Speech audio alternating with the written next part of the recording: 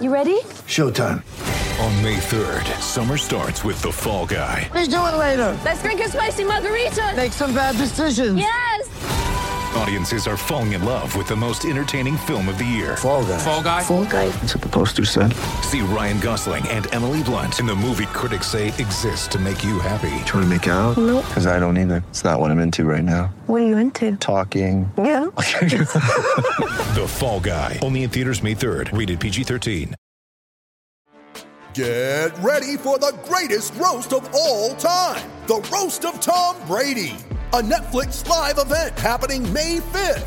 Hosted by Kevin Hart. The 7-time world champion gets his cleats held to the fire by famous friends and frenemies on an unforgettable night where everything is fair game. Tune in on May 5th at 5 p.m. Pacific time for the Roast of Tom Brady. Live only on Netflix. Mother's Day is around the corner. Find the perfect gift for the mom in your life with a stunning piece of jewelry from Blue Nile. From timeless pearls to dazzling gemstones, Blue Nile has something she'll adore. Need it fast? Most items can ship overnight. Plus, enjoy guaranteed free shipping and returns. Don't miss our special Mother's Day deals. Save big on the season's most beautiful trends. For a limited time, get up to 50% off by going to BlueNile.com. That's BlueNile.com.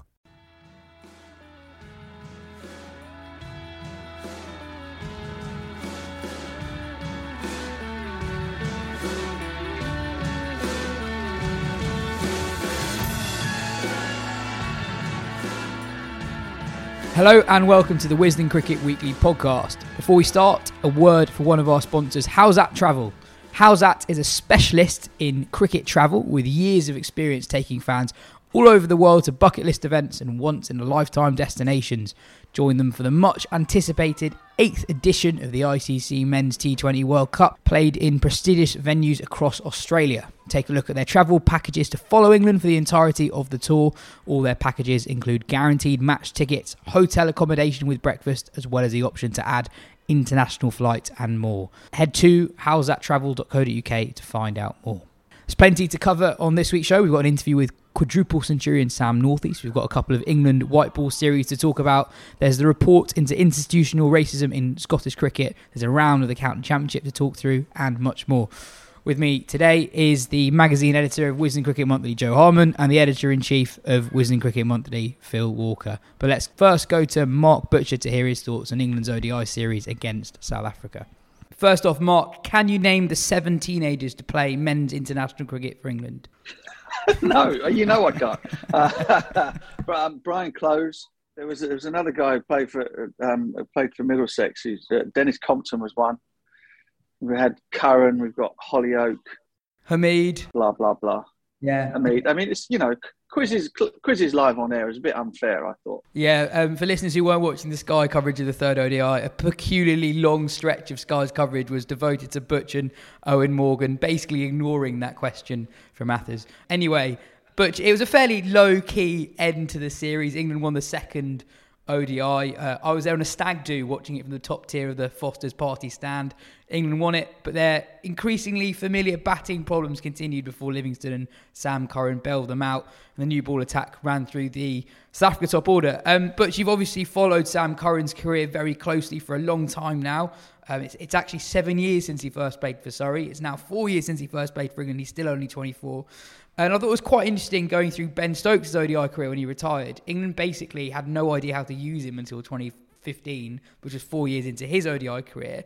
How do you think England get the best out of Sam Curran? He's batting as well as he's ever done. And with the ball, he's bowling really smart, I think, at the moment. His wicket of Miller basically killed off that game. Not necessarily obvious how you find room for him in any England side at the moment. No, there isn't. I mean, there are lots of things at play at the minute, and I feel a little bit sorry for Buttler and Mott in that there are so many unknowns with their team at the moment. I mean, I don't think they were in the loop that Ben was going to retire, and forgive me, they might have been. So that's just speculation on my part. I don't think that it was immediately obvious that was going to happen. But once that did happen, they then found themselves in a situation whereby they've got no idea when any of their sort of first choice bowling attack might come back. a bowling attack that includes an all-rounder in Chris Wokes. And they have sort of, there is strength in depth, but not in the positions perhaps that they really need it, And so Sam Curran poses an interesting solution to one or two problems. David Willey has been prominent over the course of, since the Amsterdam series. Obviously, he's played as a senior bowler in all of those games, and he's played in the majority of, if not all of the white ball matches for England so far. But you still get the feeling that given the choice, they would rather it was somebody else, or that they feel that they might have an option. And I think he's a terrific cricketer. Don't get me wrong, but there'd be another option that they would choose in front of him, give them the chance to have their full strength side out. Sam, I think, as we said, I think on air, has the potential to be, anything as a batter, anything from opening to, 1, 2, 3, 4, 5, 6. He could bat in any of those places, as well as come in and bash it at 7 and 8. He's completely and utterly versatile in that role, and will only get better as a batter. And you're right, with the ball, I reckon that he might end up being somebody that plays in England's white ball 50 over team, but is not necessarily nailed down for 10 overs. That's what I think with his bowling. I think he's somebody that a captain who's smart enough will realise that there are certain situations, certain scenarios in which he would be very, very useful. Plus, he can also, I think his death bowling is something that is very, very much underestimated. And given that without Jofra Archer, England don't have a natural death bowler in that side at the moment, although Reece Topley would stick his hand up and say, I can do that too. Having Sam in the team simply for his ability to be able to do that is another great bonus. So he and Reece Topley have been the two big winners, I think, out of what we've seen so far. And the batting lineup perhaps has had a bit of a kick up the backside as to say, somebody like Jason Roy. None of those guys can afford to keep resting on what happened before. I think with the talent that is coming up behind these players, and I'm sure that they know this. No one can afford to stand still for too long before other people are kind of jumping in your grave, as it were. Just on Sam Curran's batting, I mean, you saying that he can bat anywhere in the ODI team, that's really high praise for a guy whose numbers aren't actually that good in any format, really. So what is it about Curran's batting that makes you think that he's got such a high ceiling, I guess? I just think he's wonderfully naturally gifted. And he seems to have a sort of an innate understanding of sort of games and match scenarios. Now, I'm not saying for a minute that he's ready to open the batting just yet. I just think that he could eventually end up doing that. I don't think there's any reason why he couldn't. But that often depends on what else England have got going on around them. In a poor one-day international team, you'd say he'd do it right now. In a fabulous one-day international team, you're looking for the best place to stick him in the midst of other players who have their positions nailed down. That's all. I don't know. He has a terrific ability to strike the ball, and let's face it, what are England looking for in their white ball players? But that, and he hits it as clean and as pure as anybody. So yeah, I mean, and I think that there is just something about him, and his understanding of the rhythms of the game, and his sort of competitive spirit that kind of gives him something that's unquantifiable at the moment. And that, like you say, the numbers aren't startling anywhere. But then that's basically because he's always a utility player. He doesn't have a position whereby he's guaranteed to bat X amount of time and is going to get time to play himself in and do X, Y, Z. He's normally coming in and making an impact. Phil Salt's the main beneficiary of Ben Stokes' retirement in the ODI team at the moment. He came in at the end of that series. There are a lot of really talented young white ball batters in the country, and Salt's predominantly an opener, and he's going to have to come in if he is going to be the long-ish term option in the middle order, a role he's not really fulfilled before. Is Salt definitely the guy you'd go for? His record in domestic T20 cricket outside of England isn't great. He's not torn up the BBL. He's not torn up the PSL. There are so many guys gunning for a shot in the white ball team at the moment. I mean, personally, I was just a little bit surprised that he's jumped to the front of that queue for a middle order spot. I don't know whether or not his presence at the moment is a little bit of a reminder to perhaps Jason in particular that, hey, there's somebody waiting here to kind of jump in and fill your shoes.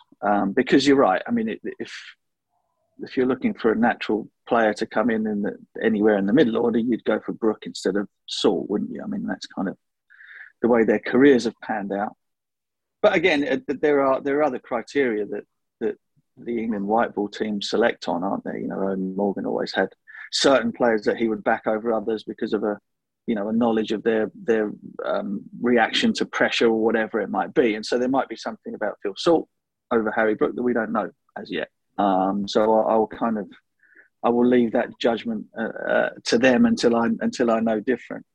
But yeah, I think, you know, Brook at the moment is the one guy who's kind of champing at the bit. You know, everyone's desperate to see him get a run in the side, and for him not to have done that yet when he is in such magnificent form could be viewed as a missed opportunity. Time will tell. And finally, there's a comment from Josh Butler at the end of the series talking about England's intensity being low in the final game of the series, and he referenced how few training days they have at the moment, given how compact the schedule is.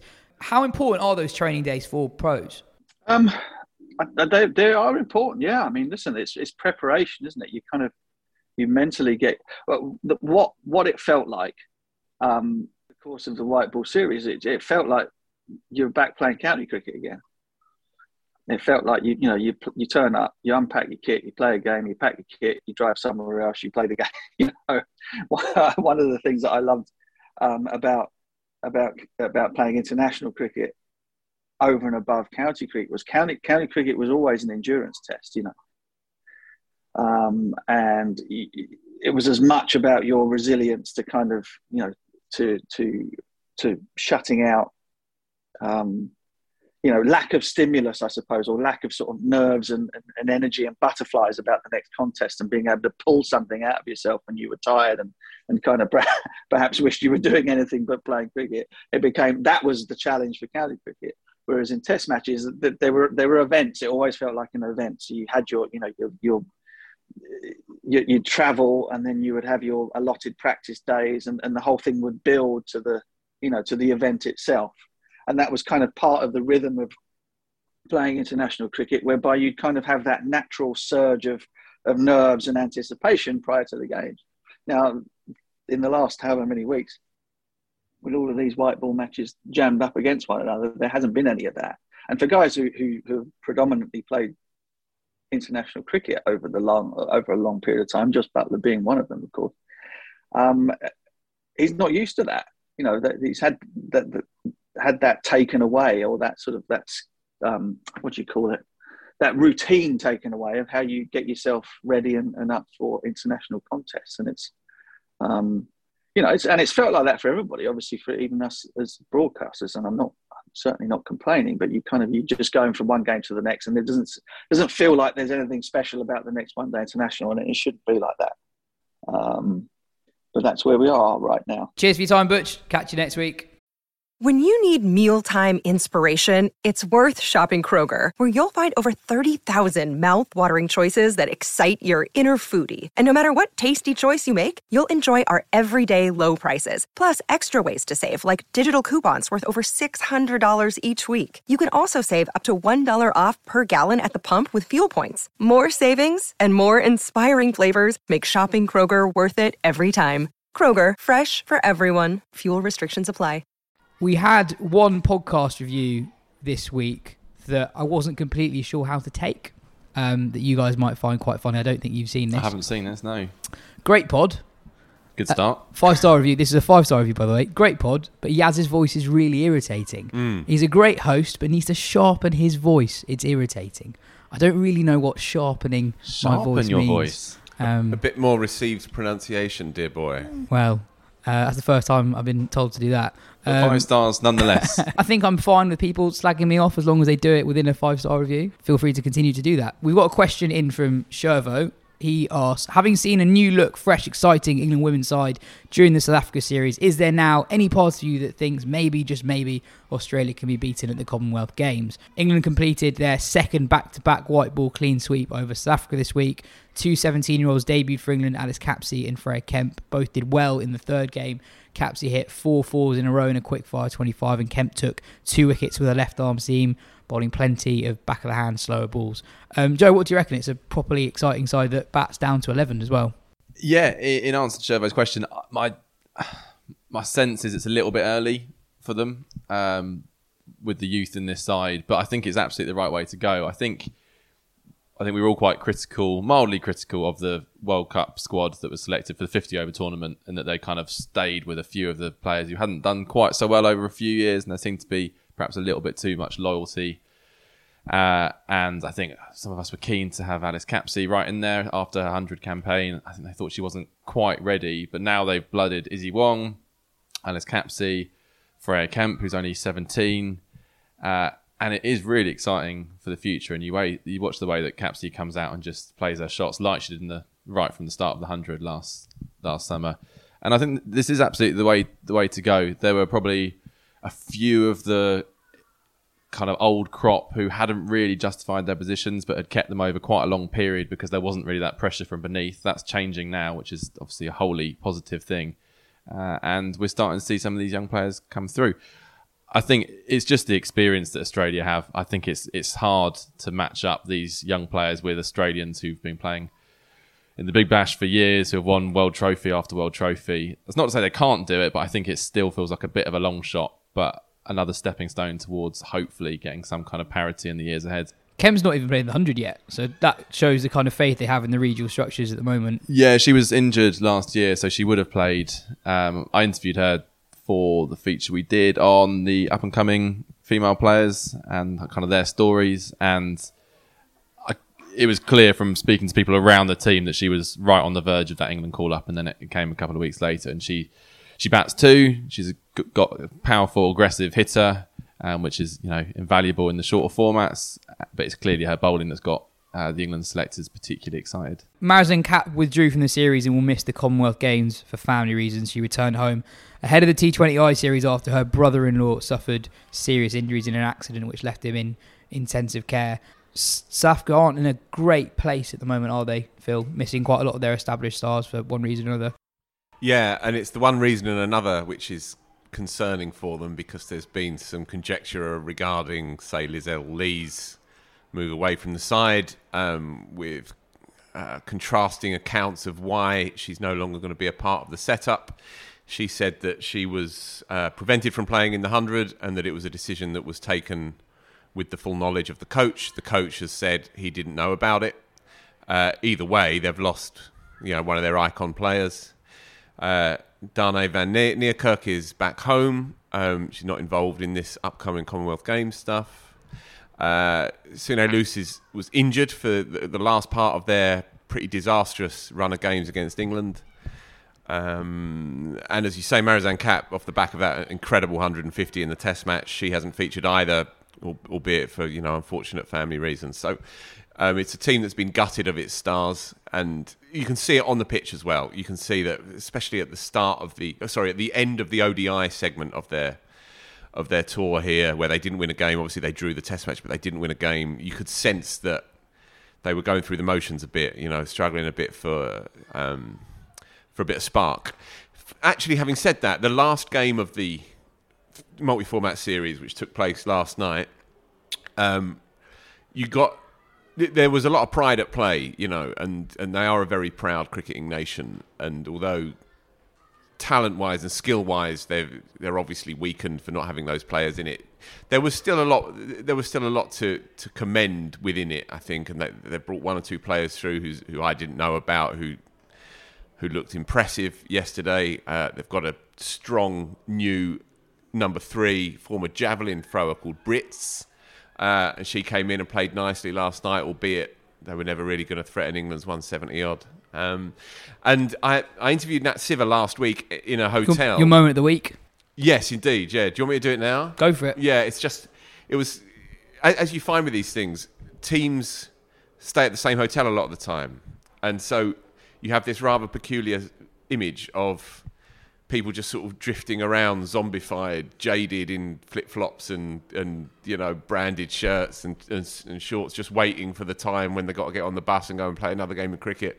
And looking around as the two teams vaguely mixed, there was that sense of inertia, I suppose. And it didn't help that we were in a hotel that was kind of slightly soulless, But I was speaking to Nat while the other two teams just, as I say, just sort of circulated around, and when you are in the midst of a long tour and you're not getting any results and you've had your main players gutted from the side, it can feel quite hard graft, I think. And speaking to one or two people close to the team, it has been quite a tough tour for them.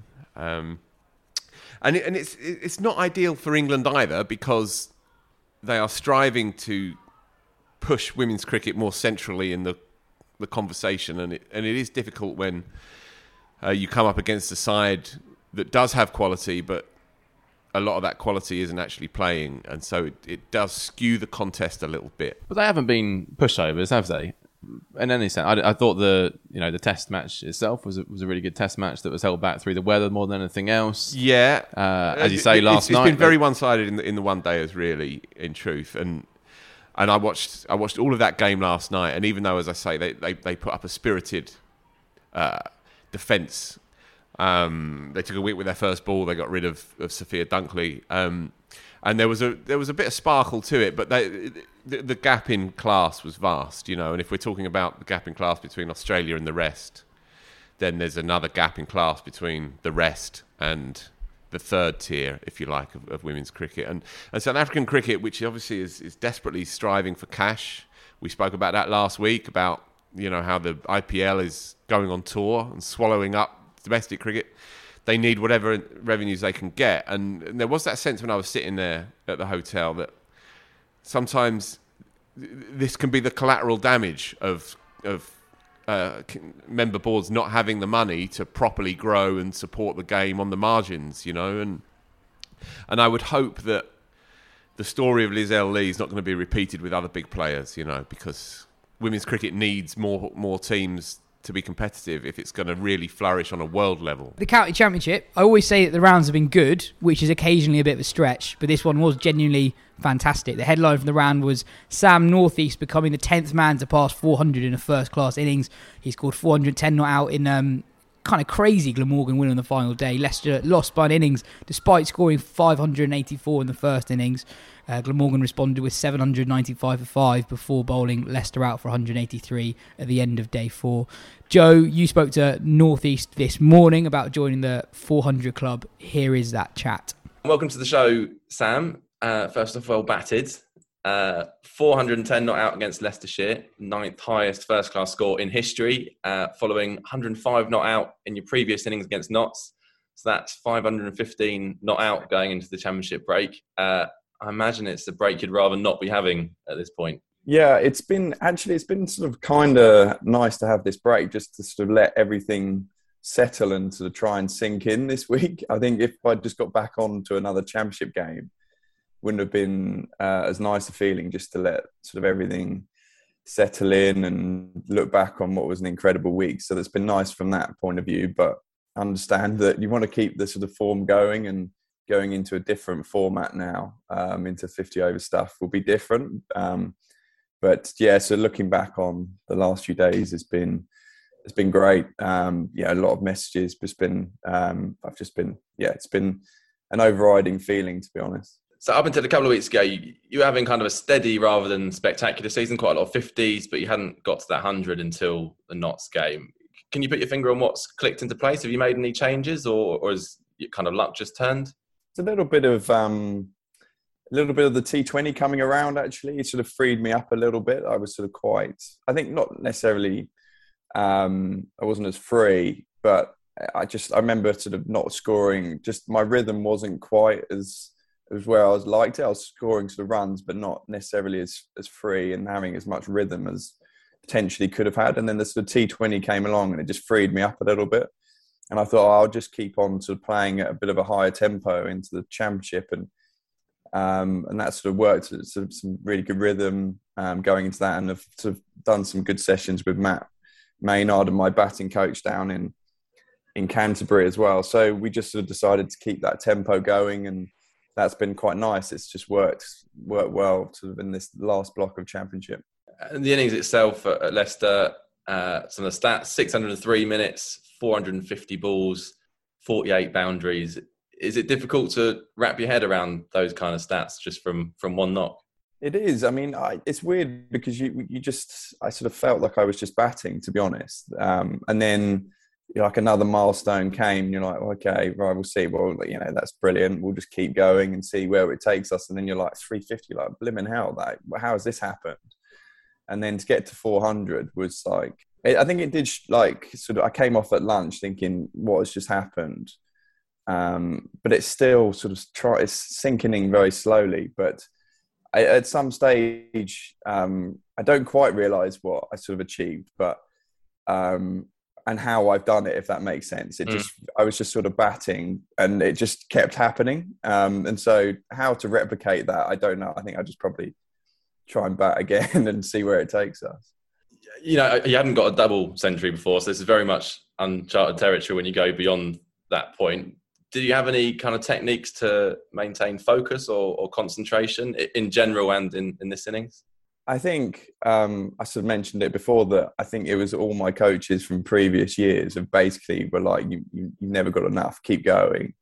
Because I think sometimes we think we've got to do something different. We've got to, score quicker, or, what the team scenario is. But if you just keep batting, and we were batting at a good tempo, everything was going well. I just kept going at that same pace. But I think the game scenario just kept me going the whole way through. We sort of walked in at 9 for 2. We're in a bit of trouble, and then good partnership with Colin, and then then we try to avoid the follow on, and then to start the new day to try and get ahead of Leicester and force a win. So there was always game scenarios which just kept me in check and kept me going, rather than necessarily it being day one and trying to put a big score on the board. Those game scenarios just kept me in check. I read that your dad watched every ball on the live stream. That's an impressive effort in itself. Does he watch every ball of every innings, or did he tune in particularly knowing that you're onto something special?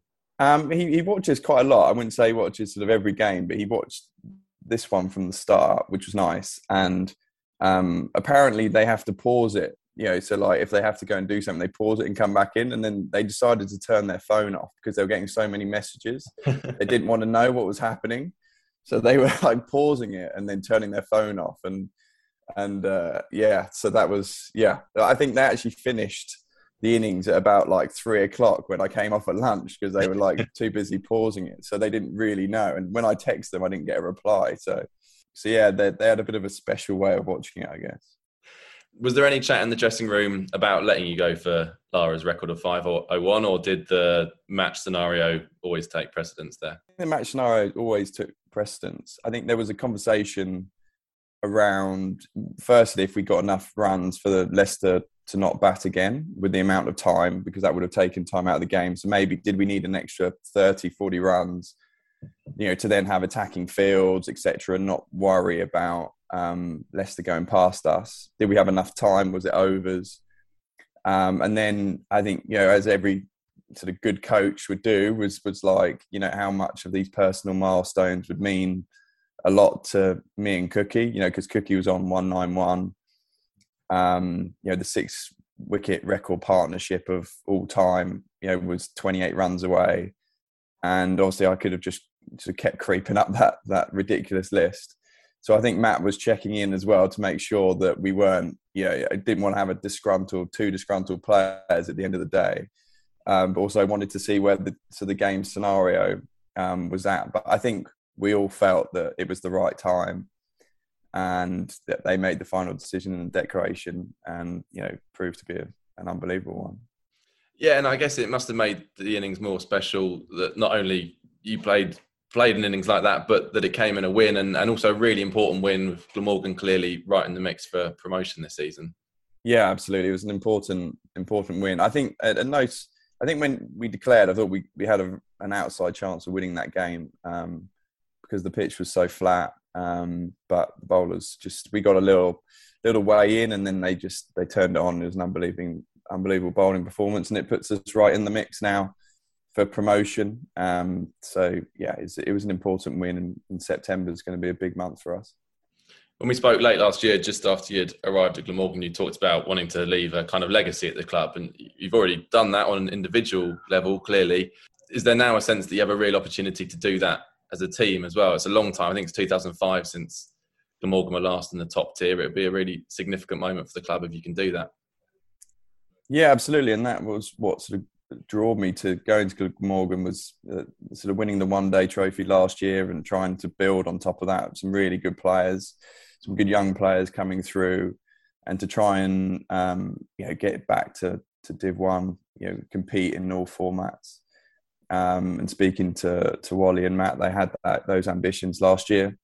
And so if we can do this the sort of first year of trying, that would be great. And if we can keep slowly building on that, because I think Glamorgan's got a lot to offer. It's got we're the only club in Wales, obviously, and if we can keep growing cricket in that region, that'd be fantastic.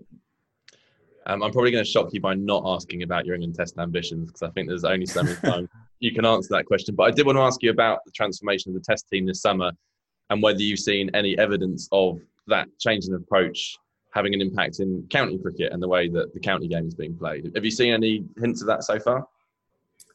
I think so. I think it will naturally do that. I think like the England white ball side did that, and it's slowly seeping down into county cricket. I think that would be the same. I think it's more of a sort of a philosophy of positive approach, without necessarily being reckless and going out and everyone's going to try and absolutely tee it up now from ball one. I don't necessarily see that. But I think it just shows you what happens when you give players freedom to play, and that positive reinforcement and positive sort of communication has really made a difference. And when you let sort of people like Joe Root and Johnny Bairstow, you let them try and be as good as they can be, you sort of reap the rewards. And at times, I think, we like, as sort of Englishmen, we can be a bit negative. We'd like to sort of grind things out. You can't do this, you can't do that. But actually, the way McCullum's come in and said, let the boys play with freedom. And I'm sure there'll be a sort of a balancing act at some stage, but at the moment, why not let everyone go out and play? And I think, county crickets can definitely take something from that. And do you think, has it had any impact on you personally watching? I think a lot of us have been kind of reappraising of how red ball cricket should and could be played. Has it caused you to have those kind of conversations or thoughts as well, whether you can go out and do it slightly differently? And did that have any impact potentially even on the innings you just played? No, I think so. I think it's sometimes, I remember just thinking in the middle, just always about taking the positive option and more positive reinforcement in my mind. And it's not necessarily about, what could go wrong or this scenario, or, we're just about to, not avoid the follow on and stuff like that, and having negative thoughts like that. You just keep playing with positive intent. And I think that there's loads of conversations in changing rooms at the moment, and I think it's a good thing. So it's some of our young batters are, they're looking at that and going, right, how can I adapt the way I'm playing at the minute? And I think that would be a good thing. And everyone will come down to a way of their tempo in county cricket, or the tempo that they play at. But I think that sort of Kumar Sangakkara sort of thing, which was doing the rounds in terms of the videos being sent as well, his little sort of Sky Pod masterclass as well, I thought that was brilliant. And his mindset and the way he went about it, and constantly sort of challenging yourself and not protecting what you've already sort of achieved in your career. I thought that was an interesting message as well. Joe, North East has had a very, very good county career without playing for England, but it's had a difficult couple of years. He's moved around a few counties. And Joe, he mentioned something that's quite interesting about how he's been influenced by the way England are playing, despite him not being part of that England setup at all. Yeah, well, as you heard in the interview, I couldn't bring myself to ask him again about his England ambitions, because, I've asked him that about 8 times over the course of however many years I've been speaking to him. But I did want to kind of get a sense of if this idea that England are going to play this brand of Test cricket is filtering down to counties and teams and individuals, and obviously from his answers there, you can see that it's not necessarily I need to play like that to be in the Test team, but there is just a kind of reappraisal of what you can do in red ball cricket and the way you can go about it, and that, as he said, that kind of helped drive him in his innings. He wasn't having a fantastic season by any means. He was having a sort of average-ish season up until the last couple of weeks, and now it's just absolutely exploded. And then there'll be all the same questions about should he play for England. In truth, I still don't think overall he'll play Test cricket. I think there are so many people competing for spots now, and he's of an age that they might look at younger models. Not that he's old by any means, but Harry Brook is still the next man in waiting and has had an unbelievable season. So you're going to do well to leapfrog him. But it's a nice story, him going to Glamorgan. I think it took people by surprise. He would have had many offers. He told me last November that he liked Glamorgan for the flexibility they were going to offer him. He could spend a bit of time in Canterbury. He's got a young family, or in Kent, sorry, with his young family. But also the sense that this was a club actually going somewhere. They've got a really good blend of some older players. They've got some gun overseas players, which always helps. Colin Ingram's come back in, having not played red ball cricket for a few years, and is just reeling off 100 after 100, which helps. He's actually done much better than Labuschagne did. So now there is a real sense that you look at the table, they could even win it. They're not far off from Notts at all.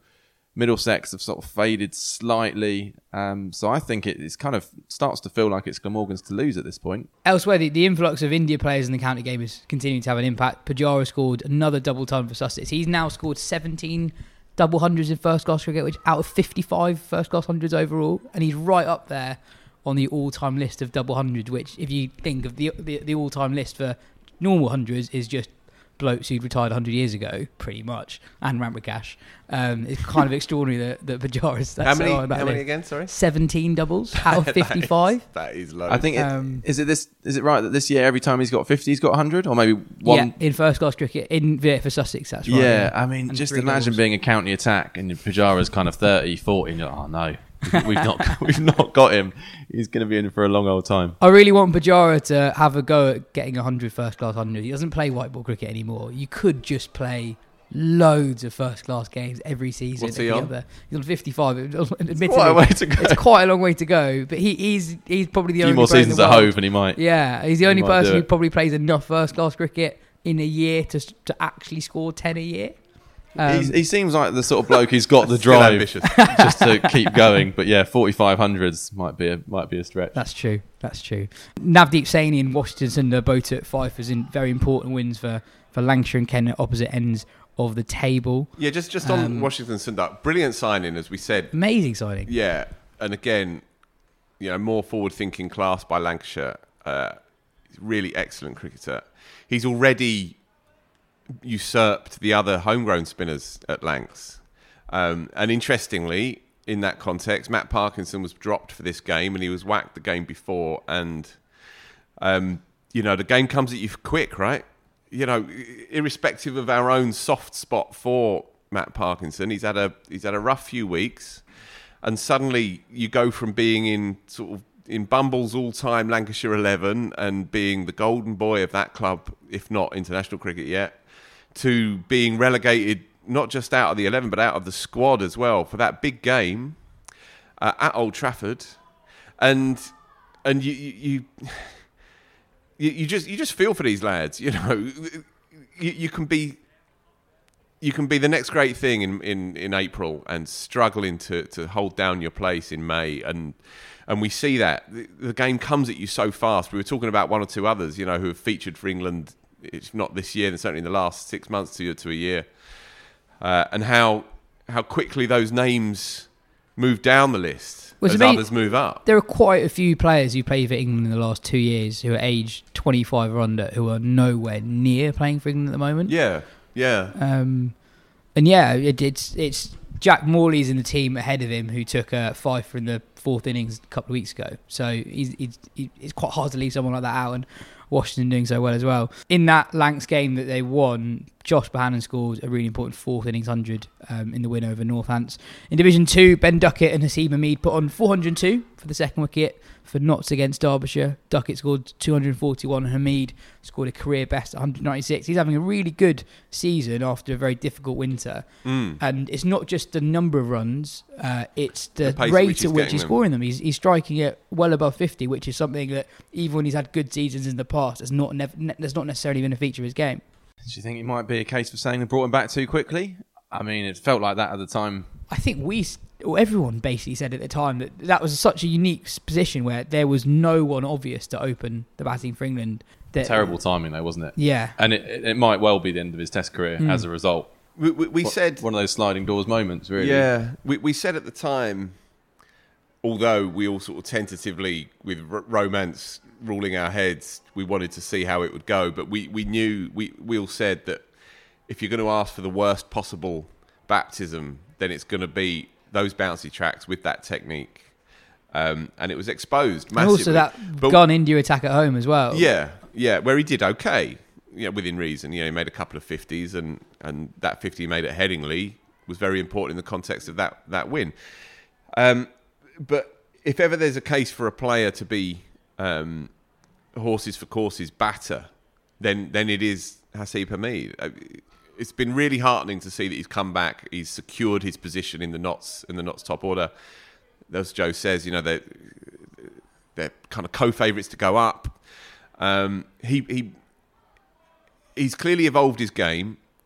Peter Moore said last year there's great flow to his game, which has been evident in the way that he's gone about his game this year. He's hitting a lot of boundaries as well, so they're not, he's not kind of crabbing around. He's playing his shots. So when you say horses for courses, then we've got Pakistan in October. Yeah. Crawley, 27 ball duck today? I don't know how much longer you can persist with Crawley when he makes no runs in county cricket, but plays the odd innings, which was crucial in Test cricket. But so you think Hameed would be a reasonable alternative to Crawley as soon as October? Based on how he's gone this year, then, and based on his capacity against spin bowling historically, plays the turning ball nicely. He should be a part of that conversation, I guess. Ben Duckett as well should probably be a part of that conversation. If you're looking for a punchier version of a top order player, he's made good runs. There is that caveat. It's a necessary caveat because there are some easier runs in Division 2 than there are in other parts of Division 2.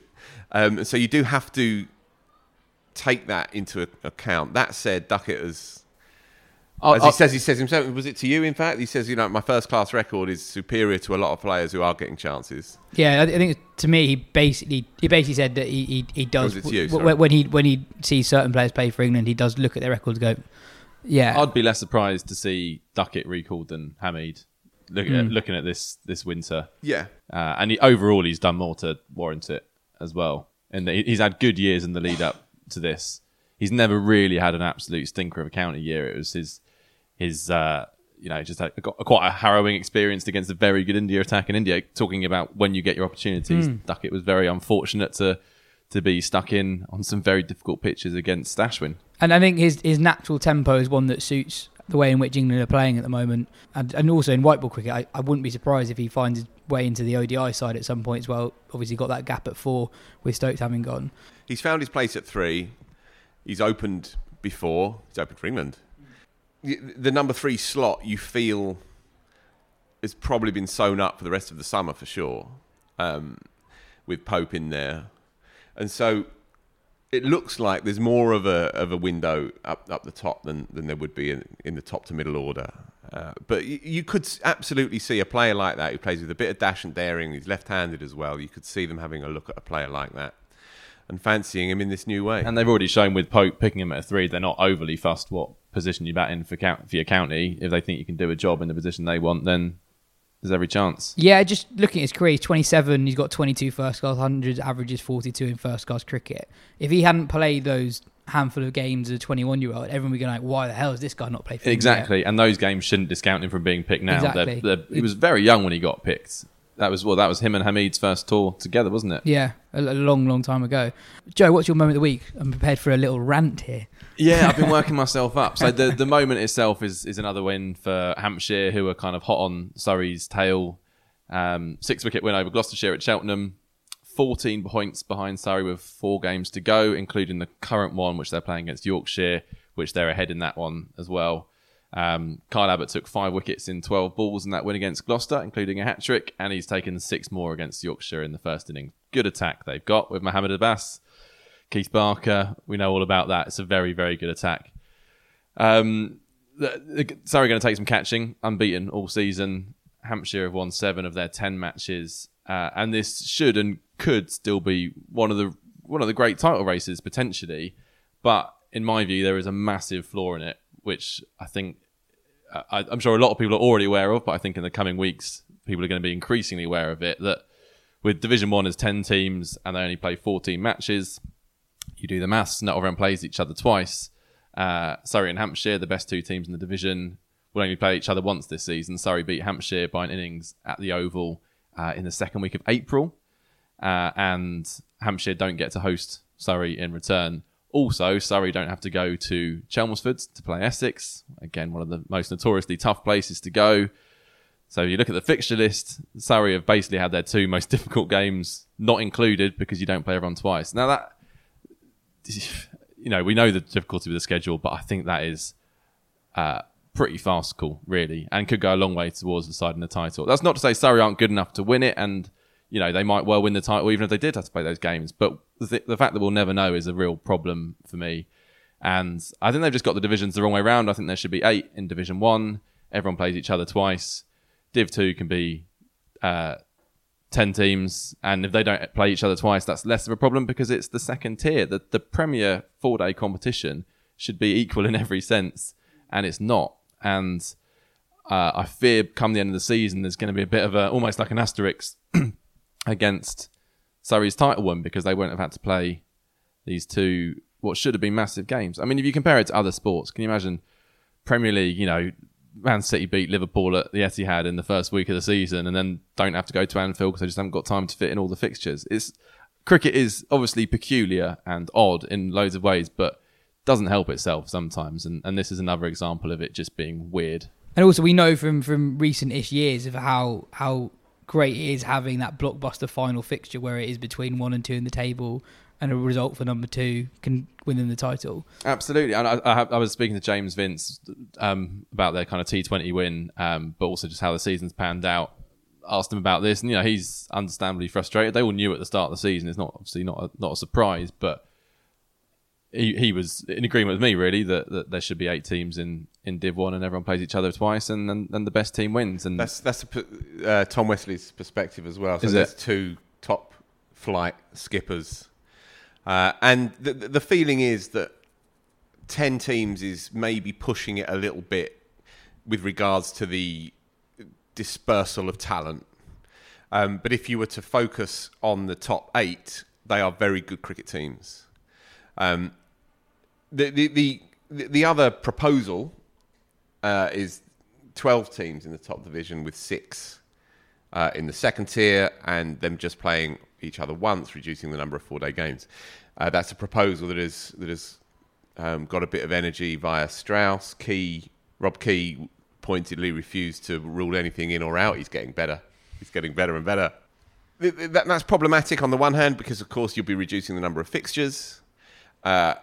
It has a certain advantage on the other because you'll be channeling the intensity upwards and you'll be allowing fast bowlers to really let it go and not feel like they're being swamped by the calendar. You'll have members who will be pissed off because there'll be a reduction 4-day games. You'd also have some teams would have 6 home games, some teams would have 5, which when you can prepare your own pitches is a reasonably significant advantage. Yeah. The positive, I suppose, is that you'd have fewer teams in the second tier, so fewer teams playing, reduced cricket, if you like, in inverted commas. As ever with cricket, there's pros and cons to all of it. My instinct is an 8-team top division, as Joe's outlined. I think over the course of a summer, 14 games spread across what is now a big, chunky, expanded and bloated summer. I think 14 games is eminently manageable. Just on the differences between the top and the bottom of the league, one side down at the bottom of the league that we might not have necessarily expected to be is Warwickshire. They won the championship last year. They're currently in 8th place. They're doing all right at the time of recording against Surrey, but they've only won 1 game out of 10 so far in the season. They've really struggled and could well go down. Yeah, they're in real trouble. Their bowlers have had a shocker, really. Hannon Dalby's been brilliant, and they've not had Norwell. He's playing in this game against Surrey, but not only had him for, I think, 3 games this season. So that's been a massive loss. But Craig Miles, who was brilliant in their championship winning campaign last year, just hasn't gone at all well this year. Conversely, the batting has gone quite well, but then everyone's batting has gone well. So Sam Haines had a fantastic year. Burgess has had a good year. But even last year, I mean, it was a phenomenal achievement for Warwickshire to win the title, because actually there weren't stunning seasons across the board. It was a real kind of team effort, and I think they were probably played above the sum of their parts. And so I'm not hugely shocked by what's happened. It didn't feel like, when we've had dominant sides win before, you think, oh, well, they're going to be right in the mix again next year. I thought Warwickshire would be kind of mid to lower table, and they've been a little bit below that because their bowlers haven't quite come off. But yeah, Somerset right down there as well. Northants have probably put a cat amongst the pigeon by being better than people thought they would, because they've just been very hard to beat. I think they've only won 1 game, but they just don't really lose very many. Good things are happening at Northants. Good club to like, good club to get behind. They did well in the T20 stuff to bring in a couple of big names as well, and they do a lot of things right, I think, Northants. And Kent were looking really poor. Their bowling attack has just been battered all year, but they've suddenly kind of swapped their pea shooters for cannons with Matt Henry's back, taking a 5 for today, and then Saini, the Indian seamer. Suddenly they've got an international class new ball attack, which helps. Is always going to make a bit of a difference. Yeah, absolutely. Performance of the week. Will Jacks hit. That's my moment of the week. That's my moment of the week. All yours. Yeah, huge win for Surrey. At one point, it didn't look like it was going to happen, but it was a huge win, not only because they get the points, but also depriving Essex of the points. Because we were saying before that game, if Essex won that game, they were right in it. Now it's a bit of a push for them to they're not going to challenge. Win not now. So Surrey were 112 for 7 in response to Essex's 271. Then Jacks not only marshalled the tail superbly, but he just kind of exploded at the end in a way that very few players in England can. He raced from 100 to 150 in 16 balls, smashed Harmer for how many and over? 20 odd and over or something like that? Yeah, it was 20 something. He finished up with 8 sixes, I think, the majority of which came off Harmer. And it put Surrey top of the league. And it's another big performance from Jacks, who averages over 50 with a bat in the championship this year, who, talking about people who could possibly go to Pakistan at the end of the year, he's got to be in with a shout. I know he's not taking loads of wickets, but he is also in the team as their primary spinner. And if England are looking for a batting all-rounder who can give some overs of spin, and Moeen Ali, I know he said he wants to go, but there's no guarantee that he actually goes. Jacks is one of the players in the country who fits that mould. Well, Gareth Batty made the Jacks-Moeen Ali comparisons at the start of the season, which I think took people rather aback because they weren't expecting him to bowl that much, but he has been primary spinner. It doesn't say a lot for the future of Verdi and Moriarty at Surrey as red ball spinners. But it's not horses for courses. Batty says we are picking our best spinner. It just so happens he's also a gun white ball batter who is now turning into a really good red ball player as well. And I absolutely agree. I think, if Stokes and McCullum are doing a short list of players who could come into this squad, Jacks is going to be right in there. Absolutely. Averages 55 though with the red ball. Yeah, he's also bowled some really. Yeah, I mean that's obviously not great. I've also seen him bowl some really good balls this year, and he's still learning. I think he's not bowled much with the red ball at all. So he would go as a batter who could bowl some overs. He can't go as he couldn't even go as your second spinner, third spinner at best, really. Yeah, a kind of Sam Curran like. Exactly that. And it is his first season, possibly in his life, where he's been a frontline spinner. So. You'd expect. I mean, Gareth Batty knows a thing or two about bowling with a red ball in professional cricket, so he obviously seen something that he likes, and obviously working very closely. Yeah, I mean, it's pointless pretending otherwise, though. And this is not a criticism; it's just an observation. But they've set their team up in an interesting way this year that I don't think many people would have expected. They've gone heavy on the quicks. There's always a bit of grass at the Oval. There's a bit of pace and bounce at the Oval. We've seen it in this game currently taking place, and the spinner is a batter who bowls a bit, and he's been playing a containing role, and we're now into almost August. And it's just interesting that Batty has been very vocal and very eloquent on the issues of marginalising England's spin bowlers. That said, he would rightly turn around and say, well, Moriarty and Verdi are not in my first choice 11, and Will Jacks is a better prospect, and that's how he would legitimately see it. He's also an interim coach who probably wants the job full time, and he can win his club a championship title. And he's going the right way to do it. Yeah. They have been incredible this year, sorry. Just on the influence you mentioned earlier of the way England are playing on individual players, I do wonder if there's a bit of that in terms of how Surrey set up as well. So in their last 2 run chases, Jamie Overton has batted 4 and 5 as they basically just sought to hit some quick runs and make life easier for the more established batters, I guess. And that's worked in those 2 run chases as well. Other bits of county news. Ollie Stone is off the Notts at the end of the season. And Ollie Robinson is back in action for Sussex for the first time since May, and straight away picked up 3 very good new ball wickets, including Hamid and Duckett, who we talked about earlier in the show. We've got a message in from a listener called Sum, who says, "Hi Yaz, with all the doom and gloom in relation to racism in cricket, rightly so, there is a shining light for all youngsters with the story of Kashif Ali. Kashif has faced adversity and has triumphed. Worcestershire have given him an opportunity and he's going to be a star." We've mentioned Kashif Ali a couple of times this summer. He top scored on his first class debut yesterday with a half century for Worcestershire. He's a player associated with SACA, the South Asian Cricket Academy, who describe themselves as an intervention programme designed to tackle the inequalities highlighted by research regarding the lack of British South Asian representation in professional cricket. And not only has Kashif Ali done well in his first class debut, but also this week Andy Omid, a Scottish batter who's once on Warwickshire's books, has become the first SACA player to secure a long-term county contract. We'll cover SACA in a bit more depth later in the summer, but they're doing some amazing work at the moment, and to see those 2 players come in for something that hasn't been established for that long is pretty remarkable. Less heartening though this week is the news that's come from Scotland. A report into racism in Scottish cricket has outlined 448 examples of institutional racism at Cricket Scotland, and found that Cricket Scotland failed 29 of their 31 indicators that show institutional racism present. They did not pass the other 2, it was just they weren't found to have failed them. The entirety of the Cricket Scotland board has resigned in anticipation of the report's findings. 1 regional district has been referred for further investigation. Some allegations have been forwarded on to Police Scotland, and it was found that some allegations of racism were not investigated at all by Cricket Scotland. Louise Tideswell, the managing director of Plan for Sport, the organisation that conducted the report, said, "Over the review period, we've seen the bravery of so many people coming forward to share their stories, which have clearly impacted their lives. The reality is that the leadership of the organisation failed to see the problems, and in failing to do so, enabled a culture of racially aggravated microaggressions to develop." Former Scotland internationals Majid Haq and Qasim Sheikh have been at the forefront of bringing the issue of racism in Scottish cricket to the fore, and should be commended for their roles in doing so. The report is pretty grim reading, and something that we're becoming depressingly used to in British cricket. We'll be covering the story both on the podcast, online, and on the magazine in a bit more depth in the weeks ahead. Elsewhere, India are 2-0 up against West Indies in an ODI series, so that wasn't long for them, travelling from one white ball tour to another.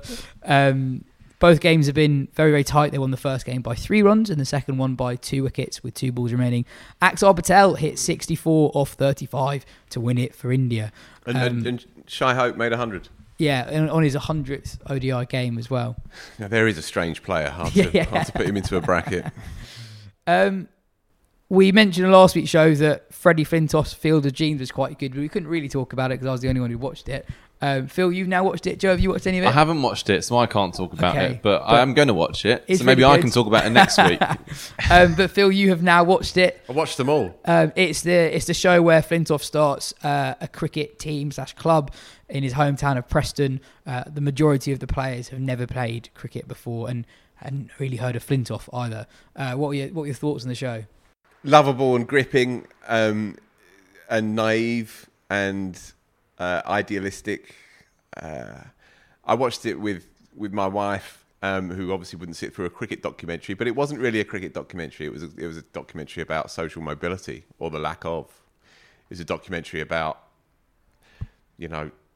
satellite towns and post-industrial towns in parts of the country that have been forgotten about. That's what it was about to me, really. And cricket was just a vehicle by which young people could find a different way out of what was otherwise a pretty marked out path for them.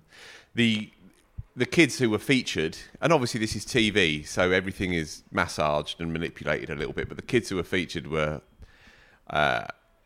fascinating characters, I thought. Sean, the live wire, brilliant character, and he's got his head down now on a plumbing apprenticeship, which is good to see. Adnan, of course, the Afghan refugee whose story, Flintoff's jaw hit the floor when he heard the story. And if that tiny microcosmic story can resonate with people and they realise what sacrifices these young kids and these individuals have to undertake in order just to try and escape a war-torn country, if a few people's heads can be turned when they think they're watching a nice cutesy cricket documentary with the Top Gear presenter and former England all-rounder Andrew Flintoff, and then they get details such as that and these true human stories, then I think that's a very positive thing. The notion that good old cricket can save the world, I mean, I've been banging that drum increasingly hollow and discordantly for many, many years. And when it's presented to you like that, it's quite easy to see through the sheen of naivety, I suppose. But look, the overall feeling as I came out of it was one of heartwarming joy. And so much of it flows from the big man whose post-career life I haven't paid any attention to because he does TV shows that I'm not interested in. I don't care about cars. I don't care about the other stuff. He exists in a very weird sphere for cricket fans. He does. He was the face of English cricket for so long, and now he is genuinely famous for stuff completely unrelated to cricket. Yeah. To the point when he came back to do 100 stuff last summer, he almost felt like an outsider. Yeah. It was like, what does he know? And it's like, oh no, he was quite good actually.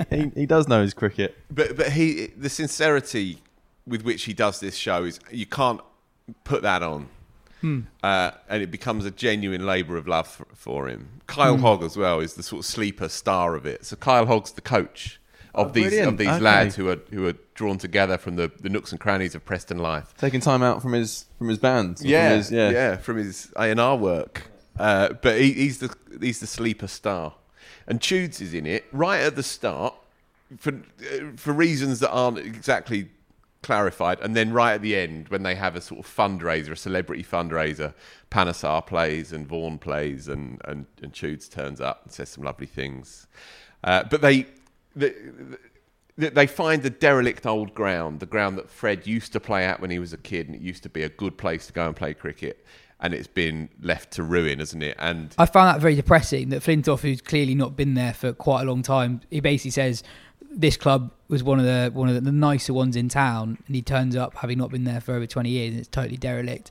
No one's looking after it, etc. And when I say naive, it's not meant as a criticism. That club would not have been given a lick of paint, let alone a 300 grand makeover, of which Fred put 25 grand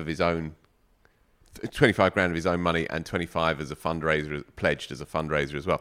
But the council covered 250 grand's worth of this complete overhaul renovation of this derelict, this knackered old cricket club. Where the naivety comes in is to think that if there weren't BBC cameras and Flintoff there, that these councils, these put upon councils, this is not happening up and down the country. Exactly, whose budgets have been squeezed through austerity anyway. They end up recognising that, $250,000 for that cricket club to become a hub of the community. I mean, those conversations would be laughed with, just a big black line through the minutes of any meeting. And so there was a sense there that it was for the cameras, But look, better that it happened than it didn't. But this notion that would be happening anywhere else is fanciful. But and also it also hasn't been paid. I read this last week. Really? Yeah. So the contractors haven't been paid yet. Interesting. That was last week. Might have changed. One of my takeaways is like Freddie Flintoff, born in 2008 rather than 1978, or however old he is. There's no chance of having the career that he ends up. Like the kids that he comes across there weren't just not into cricket. They'd basically never heard of it or never seen anyone play. They couldn't name a cricketer. They had no idea who Flintoff was. So it was like heartening and quite depressing for the game at the same time, I thought. Yeah, there was one lad whose granddad loves his cricket, so he knew who Flintoff was. But he was literally, I think, the only kid who knew who Andrew Flintoff was. And this is Preston. You know, he's literally got the freedom of Preston. You can take 60 sheep through Preston High Street. And finally, we've got an interview with specialist batting coach Toby Radford, who's got a new book out, essentially on the art of batting. He talks us through what he's learned as a batting coach, and he even helps me out with a few technical troubles of my own. So thanks, Toby, for that.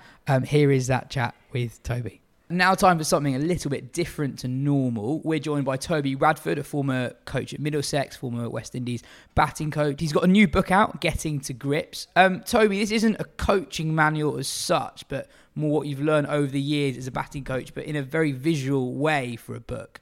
Yeah, it's sort of a technical breakdown of batting, ideally to sort of help players and coaches. And I think anyone who sort of loves the game, to be honest. How it came about was when I was working with the West Indies and I was still based in Cardiff. And in between series, the players would go back to the Caribbean. I'd come back to Cardiff and they would send little videos of themselves batting. And I would analyse them, send my thoughts and my images back on WhatsApp, the wonders of modern technology, really. And they really appreciated that. That then grew during the pandemic. I started to offer it out to the public. People were sending me videos from different parts of the world. And then that developed into an Instagram post, which had huge, a lot of people really sort of liked that, especially in Asia, particularly.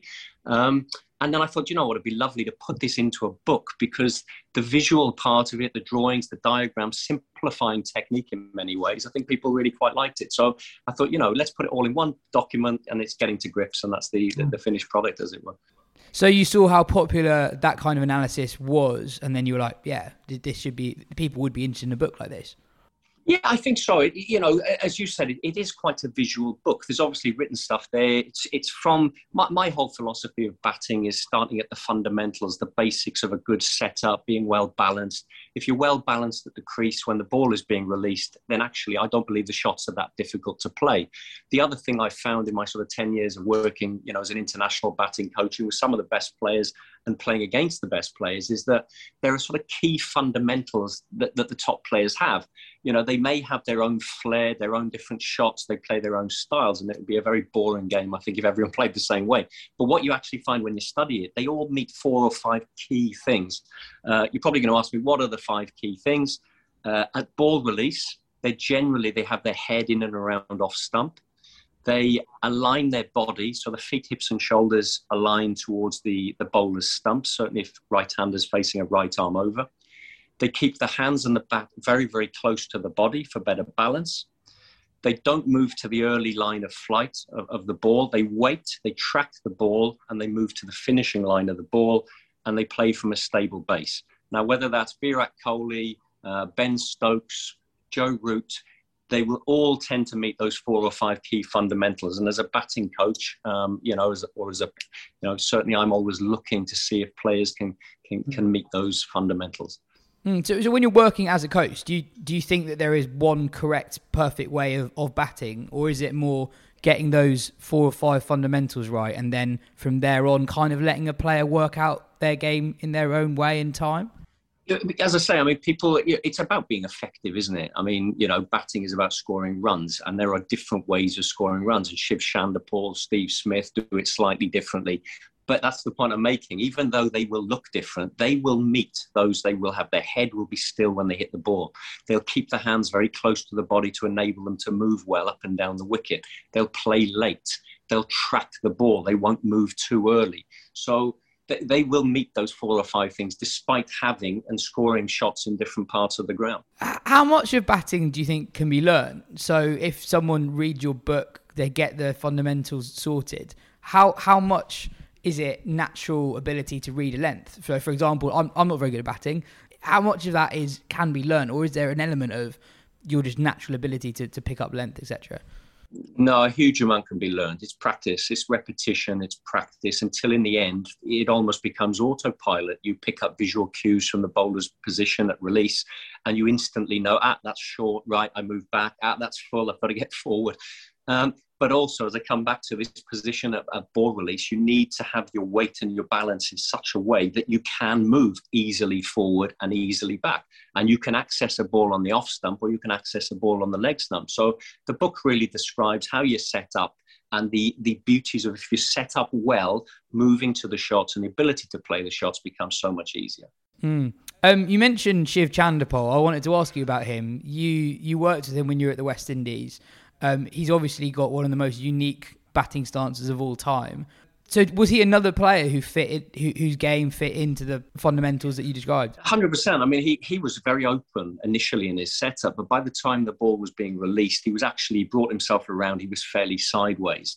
What Shiv had was a very rigorous sort of daily routine. He used to use the bowling machine a lot, and he would turn the bowling machine 80, 85 mile an hour, but with maximum swing. So what he really wanted to work on was this idea of tracking the ball and playing the ball really late, close to his body, close to his head. And he would have it maximum 8 swing, 85 mile an hour coming in, and he'd do a few buckets on that. And then he'd turn the swing the other way. So he'd have 85 mile an hour, maximum swing going out. And then he would work out from there what he needs to play and what he could leave. And he was a phenomenal judge of off stump. I mean, he could leave a ball knowing it was going to miss by an inch. And then the next ball would be straight. And yes, he's going to come down and play that well. So he had a very rigorous routine, but he played late, was still, hands close to the body and his head very still at impact, and had a base to play from. So yeah, he met all the key 5 fundamentals. I read something that Alistair Cook said a year or so ago about how basically the best batters face the most balls. Is there that element to it as well? Like you can know what to do as much as possible, but you need to train the mind and body to actually execute that kind of on autopilot. Yeah, I 100%. I think if you can, it's like building a house, isn't it? Get the foundations right first, get the setup right, get your alignment right. And then it is about reacting to the ball. And, there's lots of drills. I mentioned drills in the book to help people to play. So, whether you're a coach working with a player or you're a player trying to develop your game of any level, there are drills there to help you start to judge the ball, as you're saying, judging length, getting into good positions. So that eventually, it's like when you learn to drive. I remember when I learned to drive, I'm thinking of the gearbox, I'm thinking of the clutch. I've got to make sure I don't run that person over. Now all I do is look through the window. Everything else is autopilot. And if you practice well and you practice good drills, eventually your judgment becomes almost autopilot, and you just move into position without even thinking about it. Quite a big thing in English cricket over the last year or so. It's not been talked about quite as much this summer, but last summer the pundits on Sky were talking about off-stump guards quite a lot. Was there merit in the move that players were taking to bat on off-stump? You said earlier that the head should be on off-stump. Is that quite hard to do if the batter's on off-stump? Well, the head will be. If you look at someone like Zach Crawley at the moment, potentially getting too far across, so his back foot is on off stump. By the time the ball's released, his head is outside off stump, which then means he sometimes plays at balls that actually want to be leaving. Or if balls are angling back in, his bat's coming across towards mid-on, so it can create a problem for him. So you want your head in and around off stump. Now that might vary. If you're somebody who sort of crouches a little bit, your guard will obviously come back more to middle and leg. If you're somebody who stands very tall, you can have your back foot on middle and off stump, and your head is still within the line of off stump and it's not getting across. So you play around with it with players really to make sure that the balance is good and they can move up and down the wicket. One of the things I really look for is a straight line. So when you're setting up, there's a straight line from your head down through your hands, close to your body, down through your feet. Now, if that straight line is there, it's very easy to move up and down the wicket. And, as batting, we want to go up and down the wicket, not across the wicket. The problem comes as the head gets slightly outside the feet. Naturally, your movement becomes to the offside, which is great if you want to hit cover drives. But anything that comes back in, there's a tendency to play around the front pad and, become a bit of an LBW candidate. I was wondering if you could help me with a batting problem of mine. So when the ball comes, if I'm a right-hander and if a right-arm seamer swings the ball into me, I invariably completely fall over. So like my head is outside off stump, and then by the time the ball actually hits me, if the ball's on leg stump, my head's on off stump, and I'm basically falling over. What can I do to not do that? Well, the first thing is to make sure that when you set up, if you're facing a right armer swinging in, try to set up with your feet, hips and shoulders lined up back at the bowler's stumps, all right? So you're slightly open to the line of where the ball's being delivered from.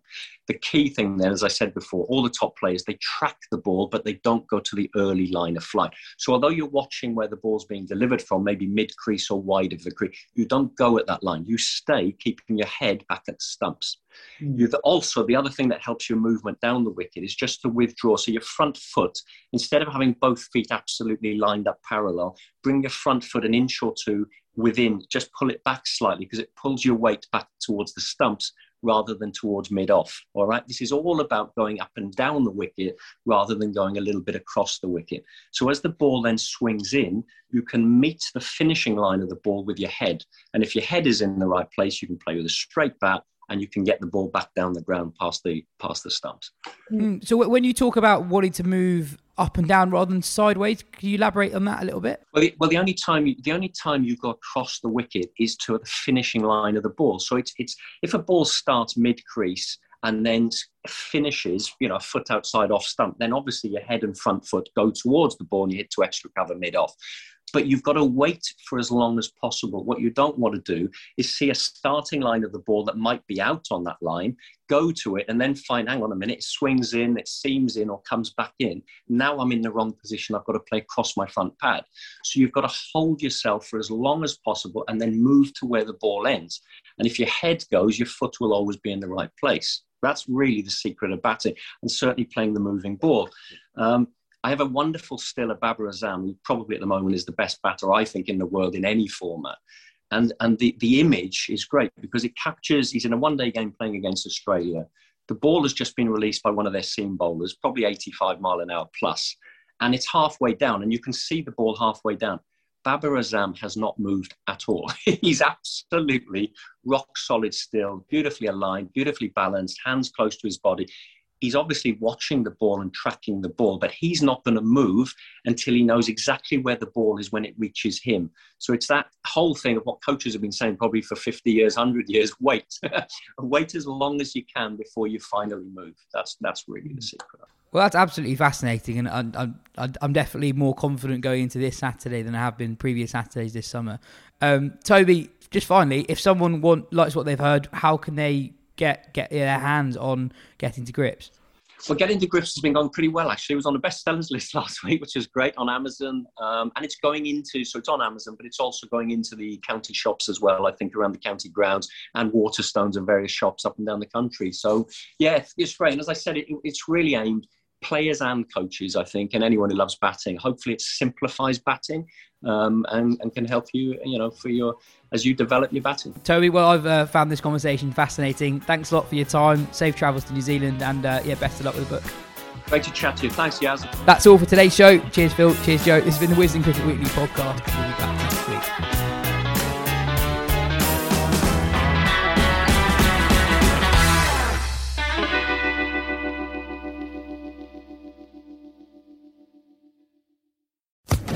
Social Podcast Network.